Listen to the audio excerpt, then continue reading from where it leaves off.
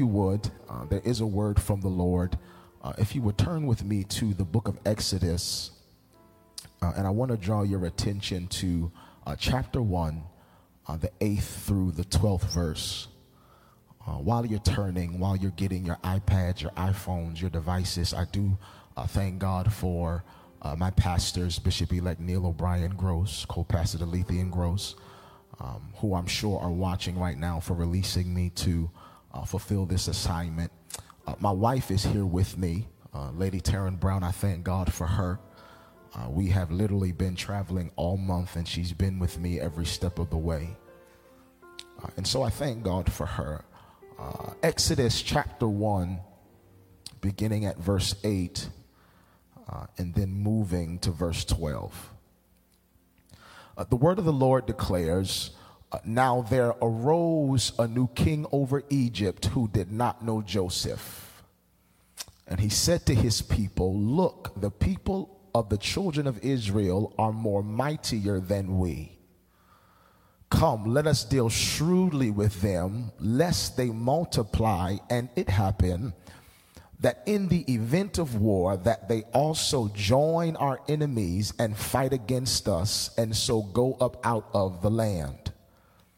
Verse 11 says, therefore they set taskmasters over them to afflict them with their burdens. And they built for Pharaoh supply cities, Pithom and Ramses.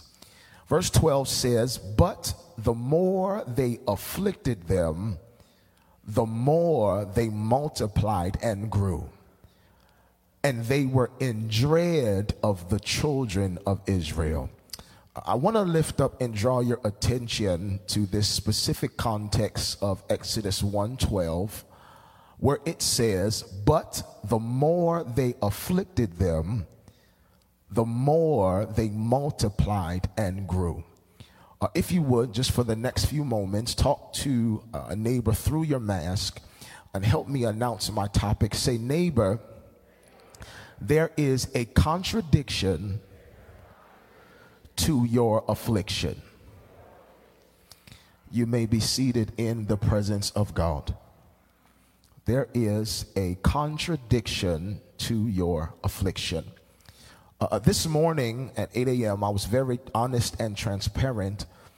One of the things that I have had to wrestle with, Pastor Jackson, and battle with in the midst of the COVID-19 pandemic and everything that has happened, all of the loss that we have experienced, is the sovereignty of God. When we speak of his sovereignty, what I'm referring to is God being all supreme. He is all powerful. He has all dominion. God is the divine orchestrator, if you will, the divine mastermind of everything that happens in the earth, not only in the earth, but in your life. God being sovereign means that he is above reproach. He is above critique. God cannot be questioned, because however the divine orchestrator decides to accomplish his will in the earth and in your life is in fact the very best way. Now, this does not suggest to us that we will never have unanswered questions. This does not suggest to us that we will never have crises or situations in where there is no resolution or resolve. But I need to pause here and tell you that your crisis, your predicament, or your situation should never conflict with your praise. David says, I will bless the Lord at all times, and his praise shall continually be in my mouth. Let everything that has breath praise ye the Lord. You understand, that's not an ask, that's a command. Let everything that has breath praise ye the Lord. It's a wrestle because on one end of the spectrum, when seeking revelation and battling with the sovereignty of God, what we come into the understanding of is how out of control we really are. How in the grand scheme of things, we do not have as much control as we think we have. COVID-19 showed us how out of control we are. It came and shut down everything, and there was nothing we could do about it.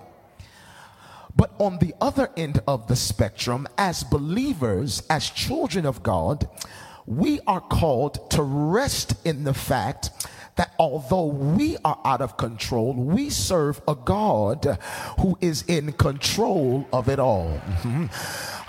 We serve a God who has us in the palm of his hand. And if you will, the very fact that, as the praise team sung, it is a fixed fight. And that we already win. He says everything works out for the good of those who love the Lord and who are called according to his purpose. He says everything. Listen, the good, the bad, the ugly, those things that hurt you, those things that broke you, that made you cry. God has such a way where he takes all those things and he mixes them in a bowl, and somehow he makes it work out for our good. I dare somebody to clap your hands and say, it's working for me.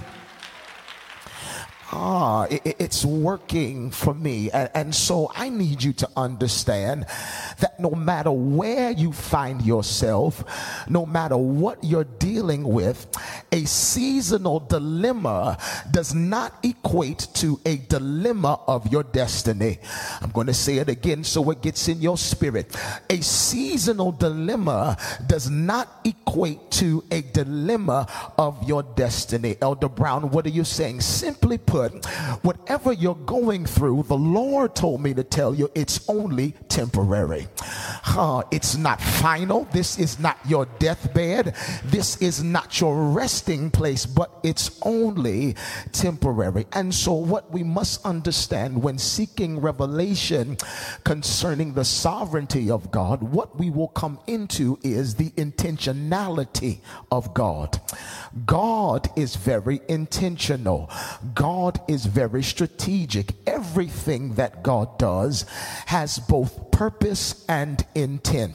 There are no accidents or coincidence in God. There are no oops in God. Everything that God does is very strategic. And I need you to understand this morning that God in his sovereignty will use whatever he wants, whomever he wants, whenever he wants to bring his will to pass. God, in fact, will use your affliction. He'll use your pain. He'll use your sickness. He'll use your suffering to bring his word to pass in your life. God, in fact, will use my pain to produce my promise. It is the Apostle Paul who understands the working of this phenomenon. That's why he says in Romans chapter 5, listen to what Paul says. He says we glory in affliction. He says we glory in it. We rejoice in it. We boast in our affliction, in our tribulation, in our hardships.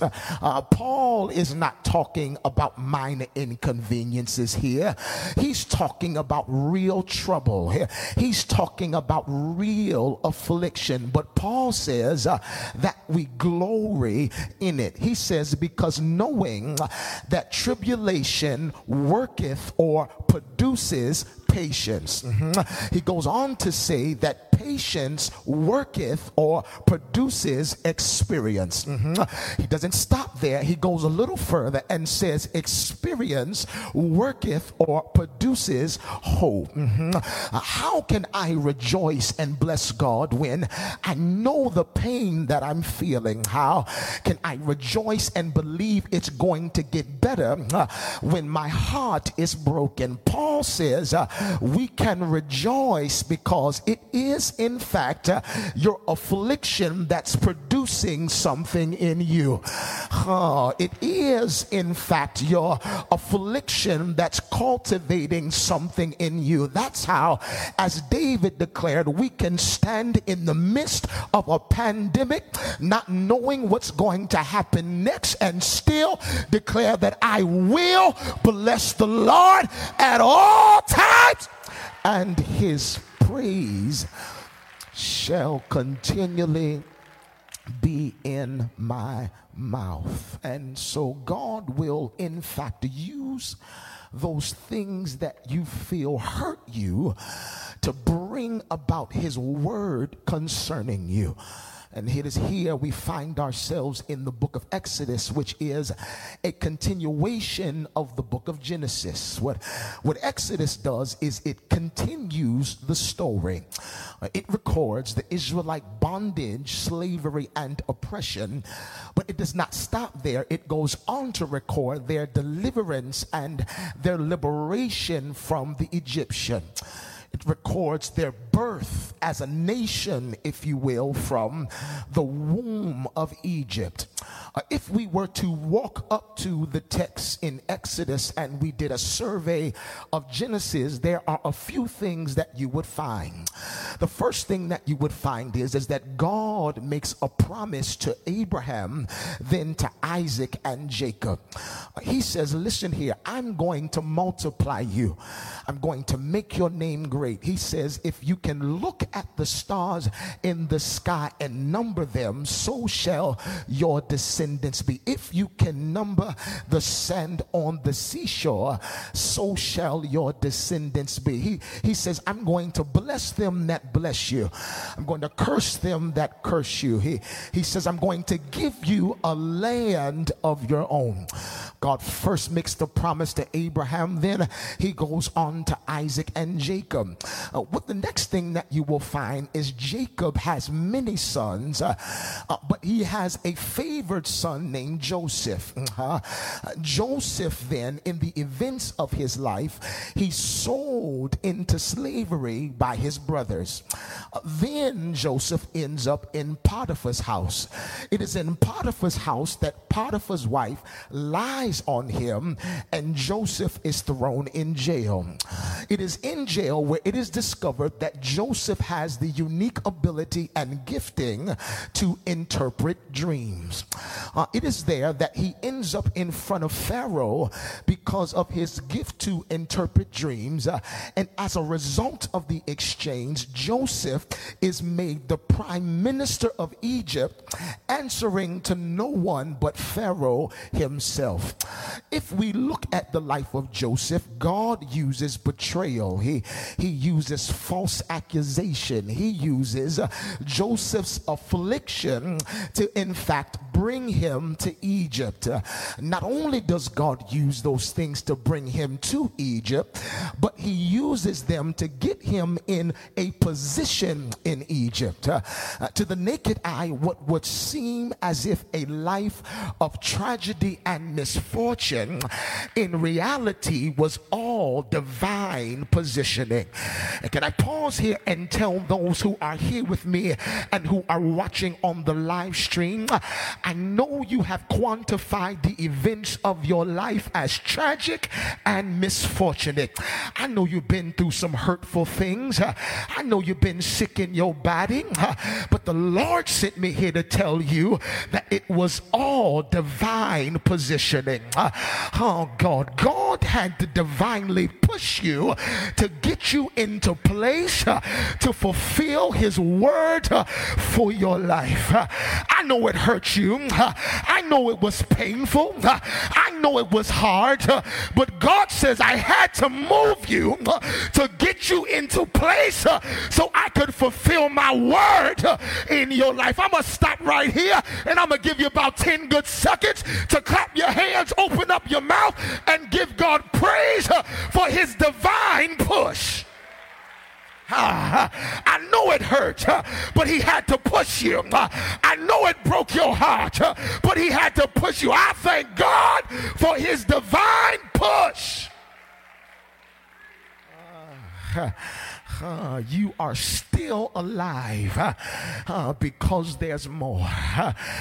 Would you consider that you survived what others have died from simply because there is more for you? You see, the benefit that we have of looking at scripture is we can look from a bird's eye view. We can look cinematically. We can see how God gets from point A to B to C. But with our lives, we are not able to look from a bird's eye view. We cannot always see the benefit of what we're in while we're in it. But what we have to do is we experience and then we reflect. I'm going to say it again. We experience and then we reflect. It was in reflection that the psalm writer said it was good that I was afflicted, because it was in my affliction that I learned your decrees. Reflection is what your testimony is. Do y'all remember the song, when I look back over my life and I think things over, I can truly say that I've been blessed. I got a testimony. I dare somebody to throw your head back and shout, I got a testimony. I got a testimony. I didn't understand it while I was in it. But when God brought me out of it, he showed me a new revelation of who he was. Uncle Mac, it wasn't until I lost my job that he showed me who he was. He showed me he was Jehovah Jireh, the God who provides. Do I have anybody in here who can testify that it's been hard over the past year, but I got a testimony? God showed me who he was. Yes, Lord. Oh, God. I feel my second wind now. And so here it is. The Bible says that a famine comes along, and Joseph, who is now the prime minister of Egypt, he sends word to his father and his brothers and says, come down with me to Egypt where I can provide for you. It's in Genesis chapter 46 where the Bible says that God appears to Jacob and says, Jacob, listen. He says, I want you to leave this place and go down to Egypt where Joseph is. He says, because Egypt is the place that I'm going to multiply you. He says, Egypt is the place that I'm going to increase you in number. He says, Egypt is the place that I'm going to make your name great. He doesn't leave it there. He says, listen, he says, I'm going to go with you, and then when it's time, I'm going to bring you up again. And so here it is. We begin to understand that Joseph is divinely pushed. He's divinely positioned in Egypt because Egypt is the place that God will begin to fulfill his promise. God gets Joseph to Egypt so that Jacob will come to Egypt, because Egypt is, are you seeing the pattern? And because Egypt is the place that God will multiply them and increase them in number. And so where we find ourselves in Exodus chapter 1, the Bible says that Jacob and all his sons are in Egypt. There is about 70 of them. While Joseph is alive, the Bible says that they began to increase in number. They become extremely fruitful. They began to multiply. As long as Joseph is alive, they live under his favor. But the Bible says there comes a time where Joseph dies. It says a new king arises who knew not Joseph. In other words, he did not know who Joseph was, and he did not care what Joseph meant to Egypt. And so Pharaoh, he begins to look at how numerous the children of Israel are.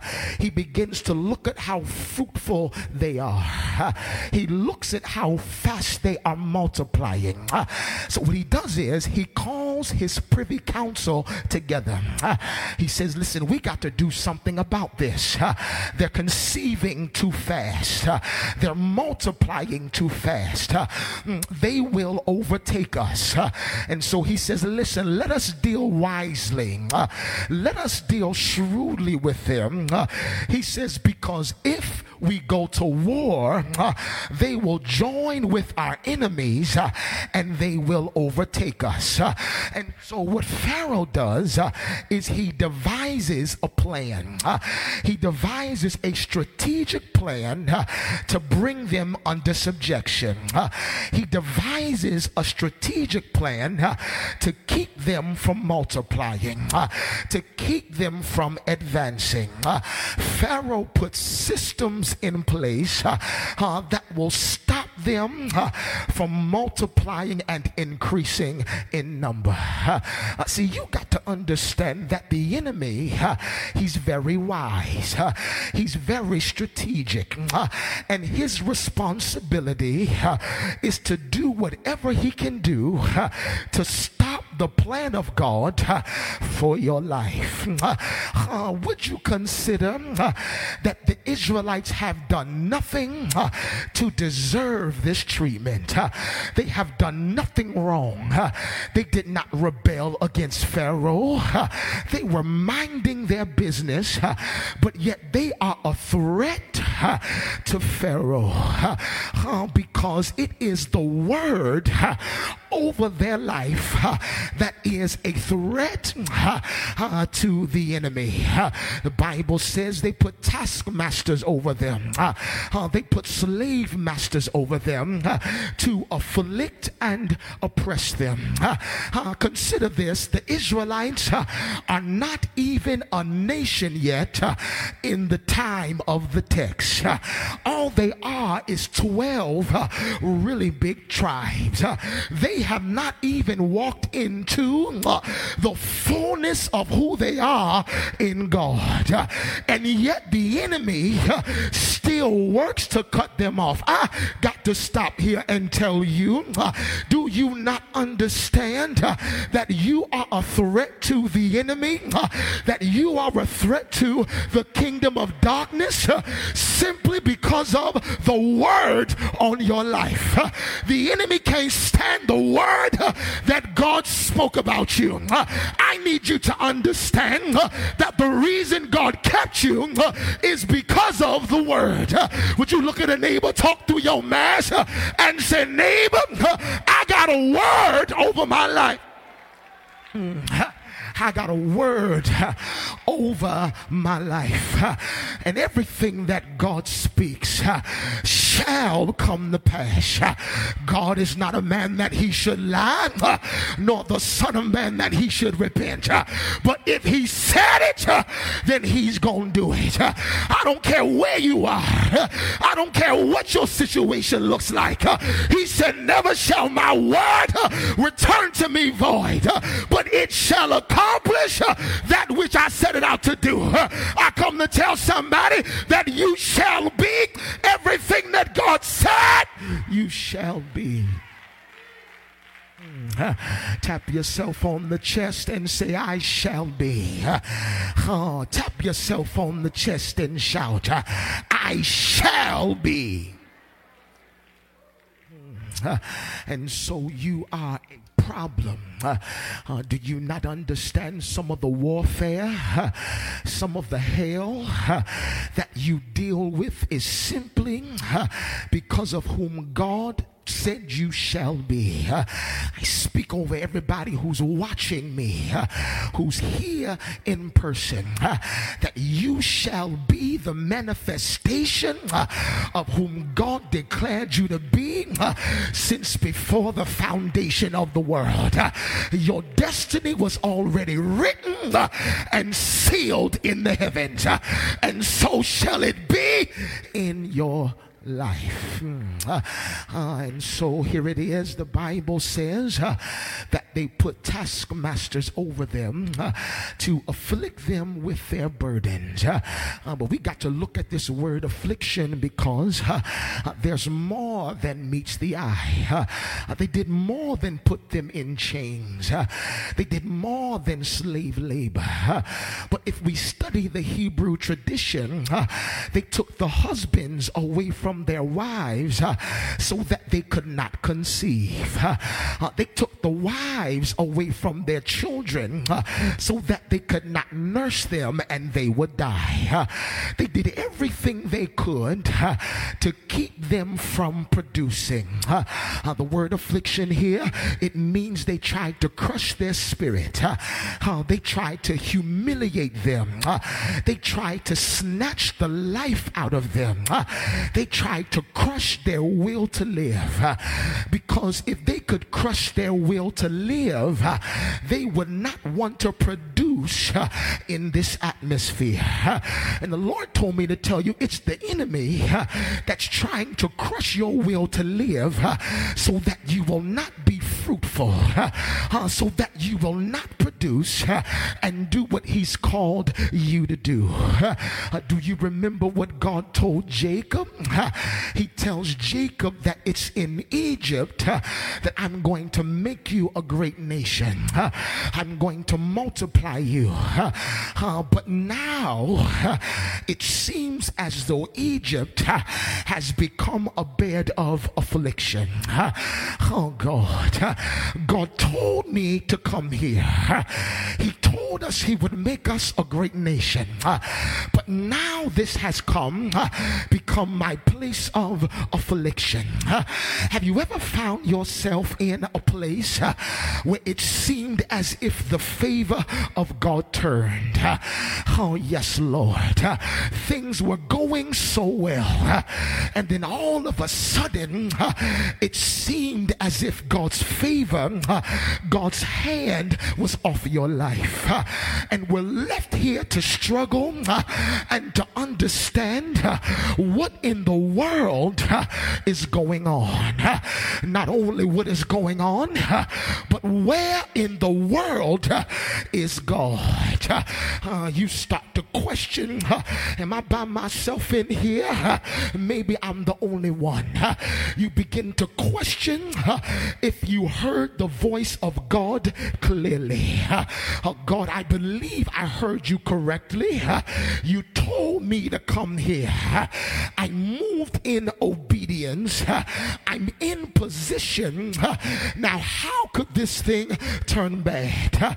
You see, I could understand if I was out of place. I could understand if I was disobedient, because then all I would need to do is throw up my hands and repent.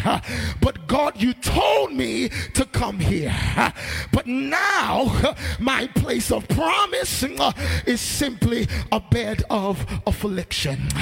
The Lord told me to tell you, it's in your place of affliction that he's going to bring his word to pass concerning you. He told me to tell you, it's where you are right now, in your situation, in your circumstance, in your predicament, that God has put a contradiction to your affliction. Would you do me a favor? Clap your hands and say, there's a contradiction to my affliction. Yes, Lord.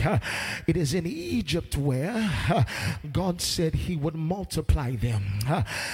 But their situation, their circumstance, it is not conducive for them to be fruitful. It is not conducive for them to multiply. What do you do when you look around you and what you see, what you're in, does not mimic what he spoke? Oh God, what do you do? How do you respond when you look at your situation, you look at your circumstance, and it does not line up with what God told you? I'm going to give you a simple answer. You got to hold on to the word. Oh God, you got to hold on no matter what your eyes see, no matter what your ears hear. You got to hold on to the word. Look at the neighbor and say, neighbor, hold on to the word. Yes, Lord. The Bible says the more that they afflicted them, the more that they multiplied and grew. It says, but the more that they afflicted them, oh God, the more that they multiplied and grew. But the more that they afflicted them, the more that they multiplied and grew. One translation puts it this way: as they afflicted, so it multiplieth, so it break forth. And so what we see here in Exodus 1 verse 12 is that there is a direct correlation. There is a cause and effect between their affliction and their multiplication. There is a cause and effect between their affliction and their growth. I'm simply trying to tell you that God has divinely positioned you. He has divinely pushed you, and it's your affliction that's going to bring his word to pass in your life. It's your affliction that's making you better. The Bible says, but the more they afflicted them, they grew. The more that they oppressed them, the more they tried to control them, the harder that they made it for them. Because of the contradiction, it didn't cut them off, but God caused an opposite response. He caused an opposite effect. What should have killed them caused them to break forth. This word multiply in the Hebrew, it means to explode. It means to expand. The word grow in the Hebrew, it means to break forth. The text says, but the more that they afflicted them, here comes the contradiction. It says, but. Oh yeah, y'all been to English class. Y'all know what but is. But is a conjunction. It's a connector word. It brings two ideas together that contradict each other. And so what we have in verse 11 is the actions that they took to cut them off. What we see in verse 11 is the plan of the enemy. It says they put slave masters over them to afflict them with their burdens. And then in verse 12, it gives us the response to the actions. It lets us know the outcome of the plan. It says, but the more that they afflicted them, the more that they they multiplied. And so from the first word in the text, what it lets us know is that the plan of the enemy, come on here, man, put those drawbars out and let's have some church. That the plan of the enemy, that it backfired.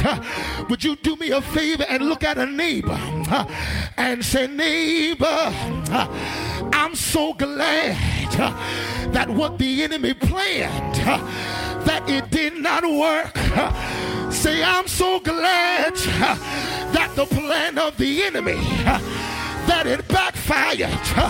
That what the devil meant for evil, God,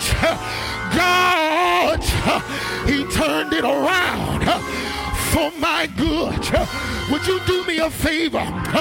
Wave at a neighbor across the aisle and say, neighbor, do you know that the enemy's plan for your life, that it backfired?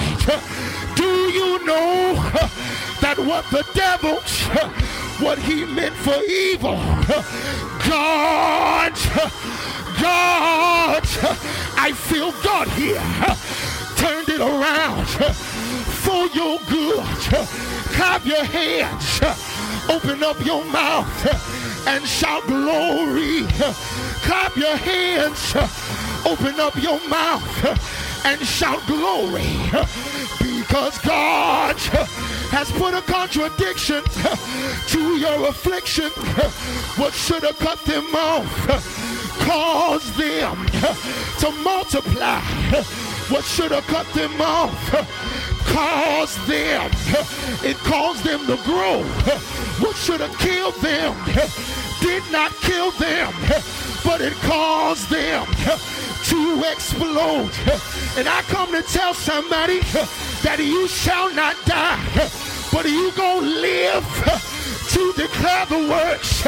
You shall not die, but you gonna live to declare the works.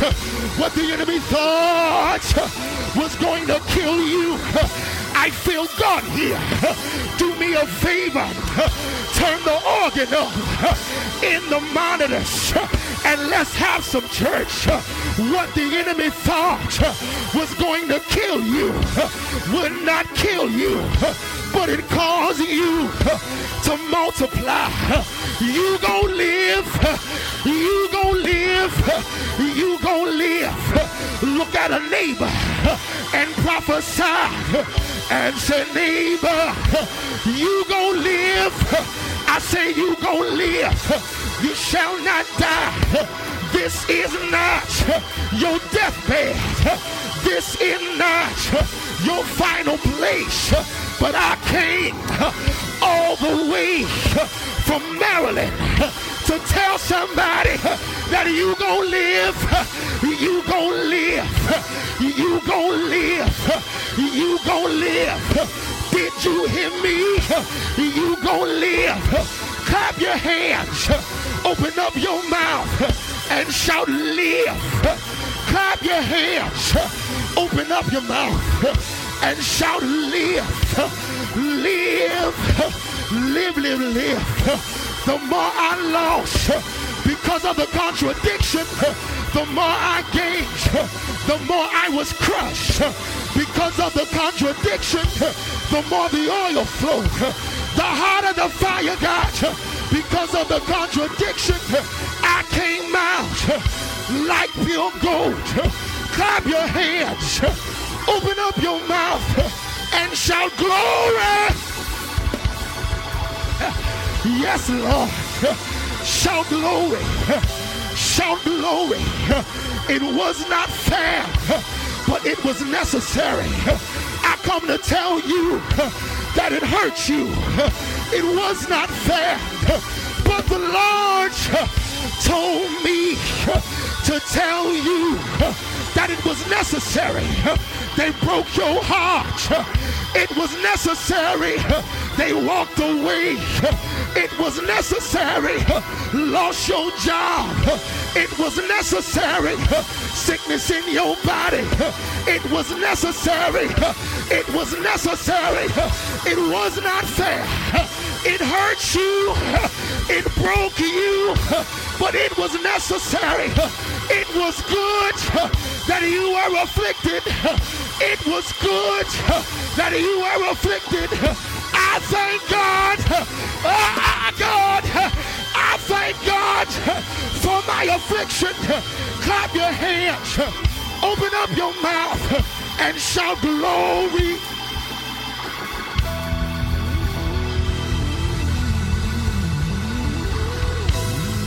Yeah, Lord. Yes, sir. I got to go, y'all. My time is up now.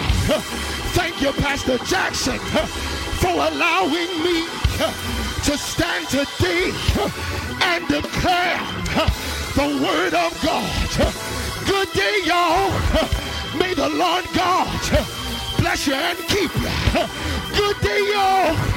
May heaven smile upon you. But before I go, is it all right if I close the text? Before I go, is it all right if I close the text? The Bible says that the Egyptians were vexed, that they were grieved, that they were in dread of the children of Israel, because everything that they tried, it did not work. The Bible says that they were perplexed because of the children of Israel. They tried to cut them off, but they kept multiplying. And the Lord told me to tell you that you are trouble for your trouble. The Lord told me to tell you you're a problem for your problem. Your problem can't understand. It's doing everything that it can, but you still got your hands raised. Your problem can't understand. It's doing everything to break your spirit, but you still got your hands raised. Your problem can't understand. Your sickness can't understand. Sick in your body, but you still got your hands raised. You are a problem for your problem. You are trouble for your trouble. We don't die, we multiply. We don't die, we multiply. Clap your hands. Look at a neighbor and say, neighbor, you're a trouble for your trouble. You're a problem for your problem. Look at another neighbor. Wave at them across the aisle and say, neighbor, neighbors, neighbors, you are trouble for your trouble. You're a problem for your problem. Clap your hands. Open up your mouth, because there is a contradiction to your affliction. Clap your hands. Open up your mouth and shout glory.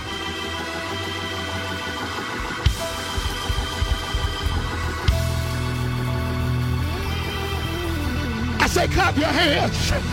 I say clap your hands and open up your mouth and shout glory. Hey, shout glory. Shout glory.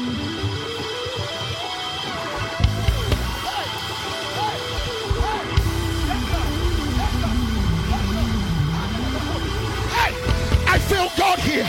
I feel God here. Clap your hands.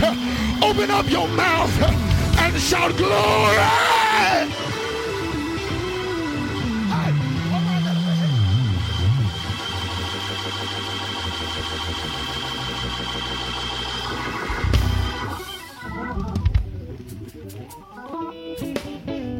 I gotta go.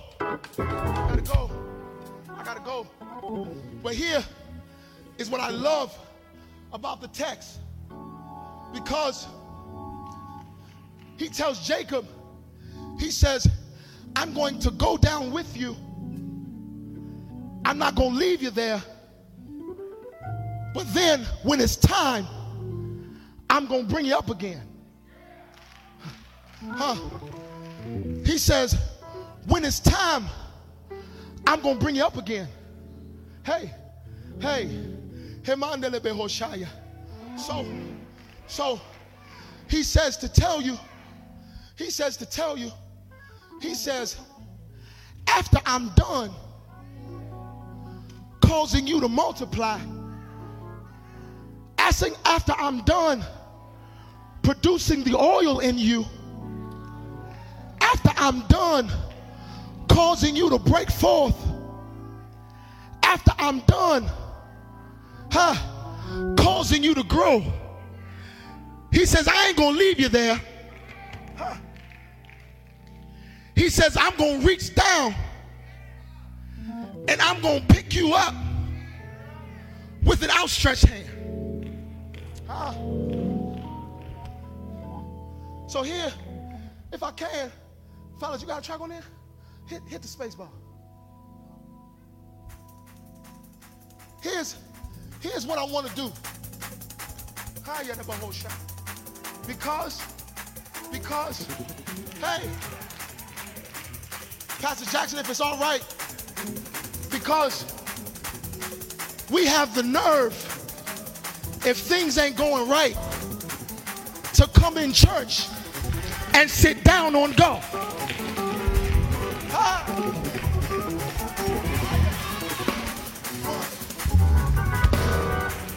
Stay right there. Yes, sir.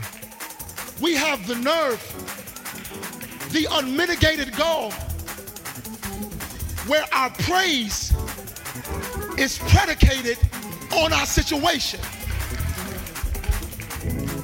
Things ain't going right at home. Things ain't going right at school. Things ain't going right on your job. You got a bad report from the doctor. You come in here and you sit in the pews and you have the nerve to say, I ain't praising God till he fix it.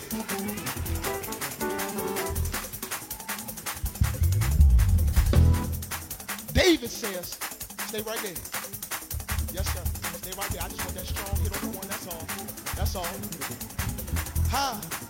I feel God here. David says, I will bless the Lord at all times. Here is where we make the mistake. Hit me on the one. Here is where we make the mistake. If you study the text, when David writes the scripture, he's hiding and running for his life. Things are not well with David. David is not walking through a bed of roses. He's not sitting in the valley, in the field, writing scriptures. He's running for his life. But yet he finds time in his pain and in his hurt and in his fear to say, I will bless the Lord at all times.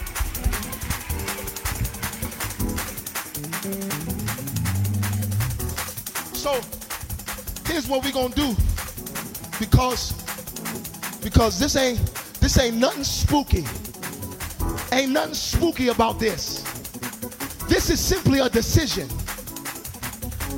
It's a choice. Yes, I'm hurt.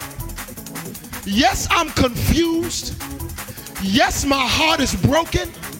I got sickness in my body. Bills are due. But I'm making a choice, a decision that I will bless the Lord. So he says, give them an opportunity to praise. He says, and as you praise, while it may not be your time to come out of it yet, he says, as you praise, he says, tell them I'm going to give them strength to endure. Listen, you may not dance, but you got to clap your hands. You may not clap your hands, but you may want to jump up and down. But do me a favor, yell at a neighbor, say, neighbor, in this moment, just do something. Say, neighbor, in this moment, just do something. 1, 2, 1, 2, 3.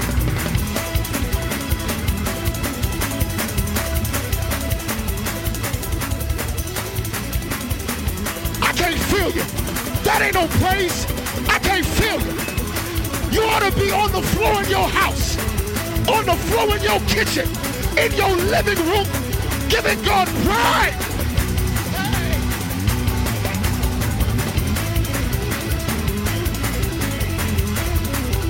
Yeah, Lord. Yeah, Lord. Yeah, Lord.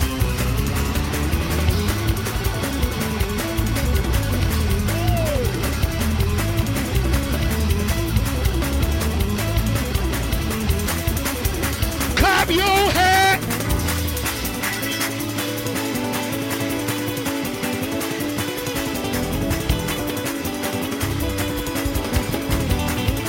I see strength in the room. I see strength in the room. As you clap your hands, as you praise, I see strength in the room.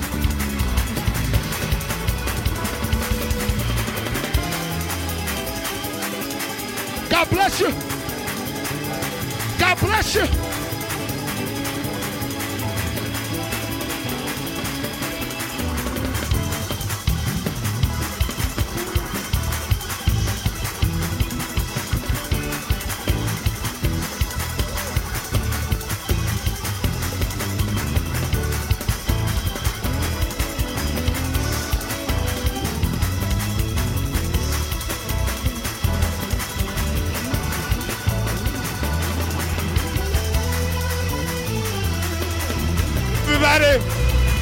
Everybody clap those hands.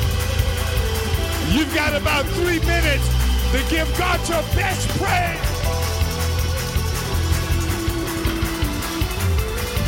I dare you to praise him like there's a contradiction to your affliction. Come on.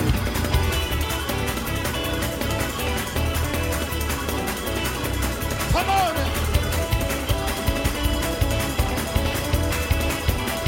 All of my praisers.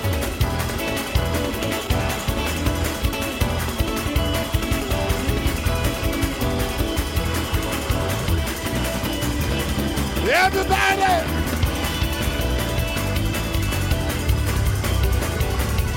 Woo.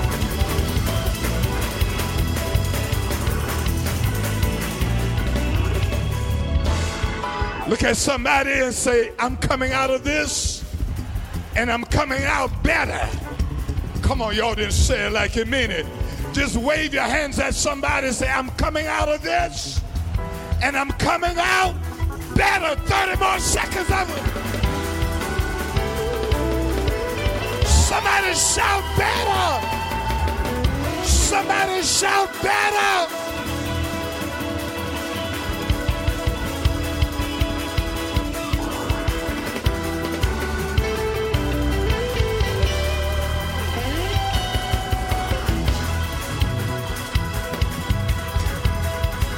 Somebody make your way to the altar. Come on, make your way to the altar. Separate, keep your mask on. But when you come, just say better, better. Woo, better. Everything you've gone through, there's a purpose for everything you've gone through. There's a contradiction for your affliction. The enemy does not want you to know this, but you're going to be better in 2022 than you were in 2021. And the truth of the matter is you're better now than what you were last year. Take 10 seconds and give God your best. Come on, musician.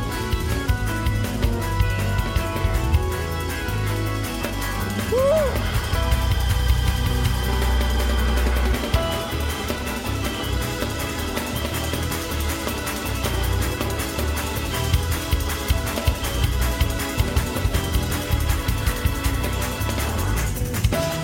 Things are going to get better. Woo.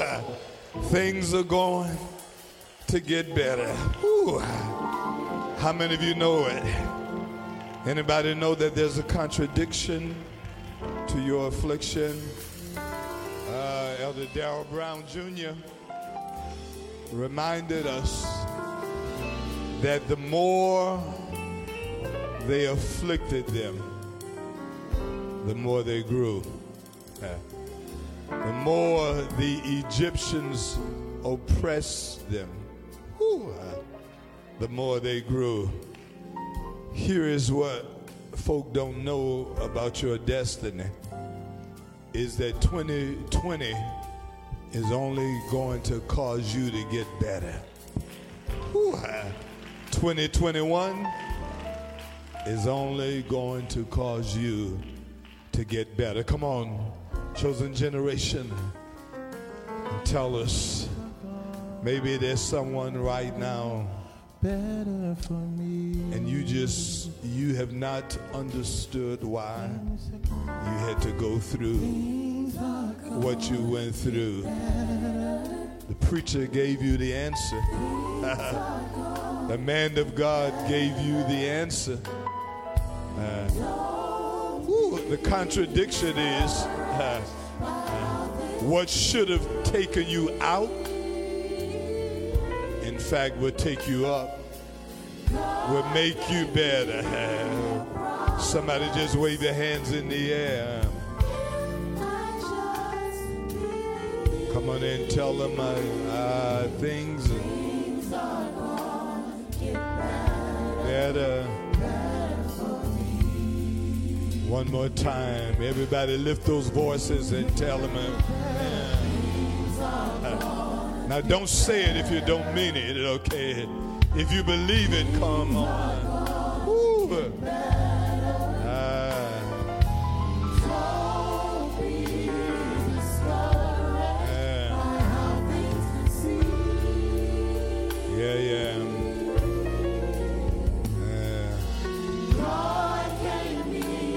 Maybe you're viewing virtually right now. I just believe things are gonna get better. Listen, as you sing, maybe you don't know why. I was on the phone with my son coming to church. COVID has racked his household. Whew. 3-year-old son, COVID. 2-year-old daughter, COVID. Wife, COVID. Whew.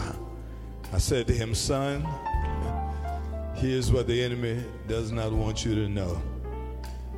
That when this is over, Brother Sam Johnson, you're going to be better. The enemy has just allowed you to perfect your testimony. Because I don't know what some of you are going through. Some of you, listen, at 2 o'clock today, we're presiding over a homegoing service of someone who lost their life to COVID. But I've got news for every demon of destruction. If you think that will stop our praise, here's what the enemy does not know about praisers, is that the more we are afflicted, the more we praise God. We save our best praise for our worst days. Anybody know how to praise God right now, no matter what is going on in your life? Come on, tell them things are going to get better. Things are gonna get better. Somebody come on, say it. Things are gonna get better. Ooh, Don't be discouraged by how things can seem. I want these young people to know in the balcony that things are going to get better. You haven't seen what God has in store for you. I just believe Things are going to. things are gonna get better. Close those eyes, if you will, right now. As they softly sing, lift those hands. There's a contradiction to your affliction. The contradiction is this. Listen to this as those eyes are closed. Those of you that are joining us by way of live stream, those of you that are perhaps listening to a radio station, the contradiction is what should have taken you out. What takes ordinary people out, God uses it to just make you better. And someone, this is prophetic, someone is going to look back over these last 2 years and you're going to say, it was good that I was afflicted. Because God has taught me some things that I would not have learned. I've come closer, I've become closer to the Lord. If you don't know the Lord as your Savior, you have not made that decision. We want to give you an opportunity right now to make that decision. Because listen, coming to church is good. But at the end of the day, late in the midnight hour, you are not going to have a preacher or an organist or a worship leader to pull you through some midnight tragedies. You will have to know how to call on the Lord for yourself. Young people, grandmama is not here anymore. You can't rely on somebody to help you pull you through. You need to know the Lord for yourself.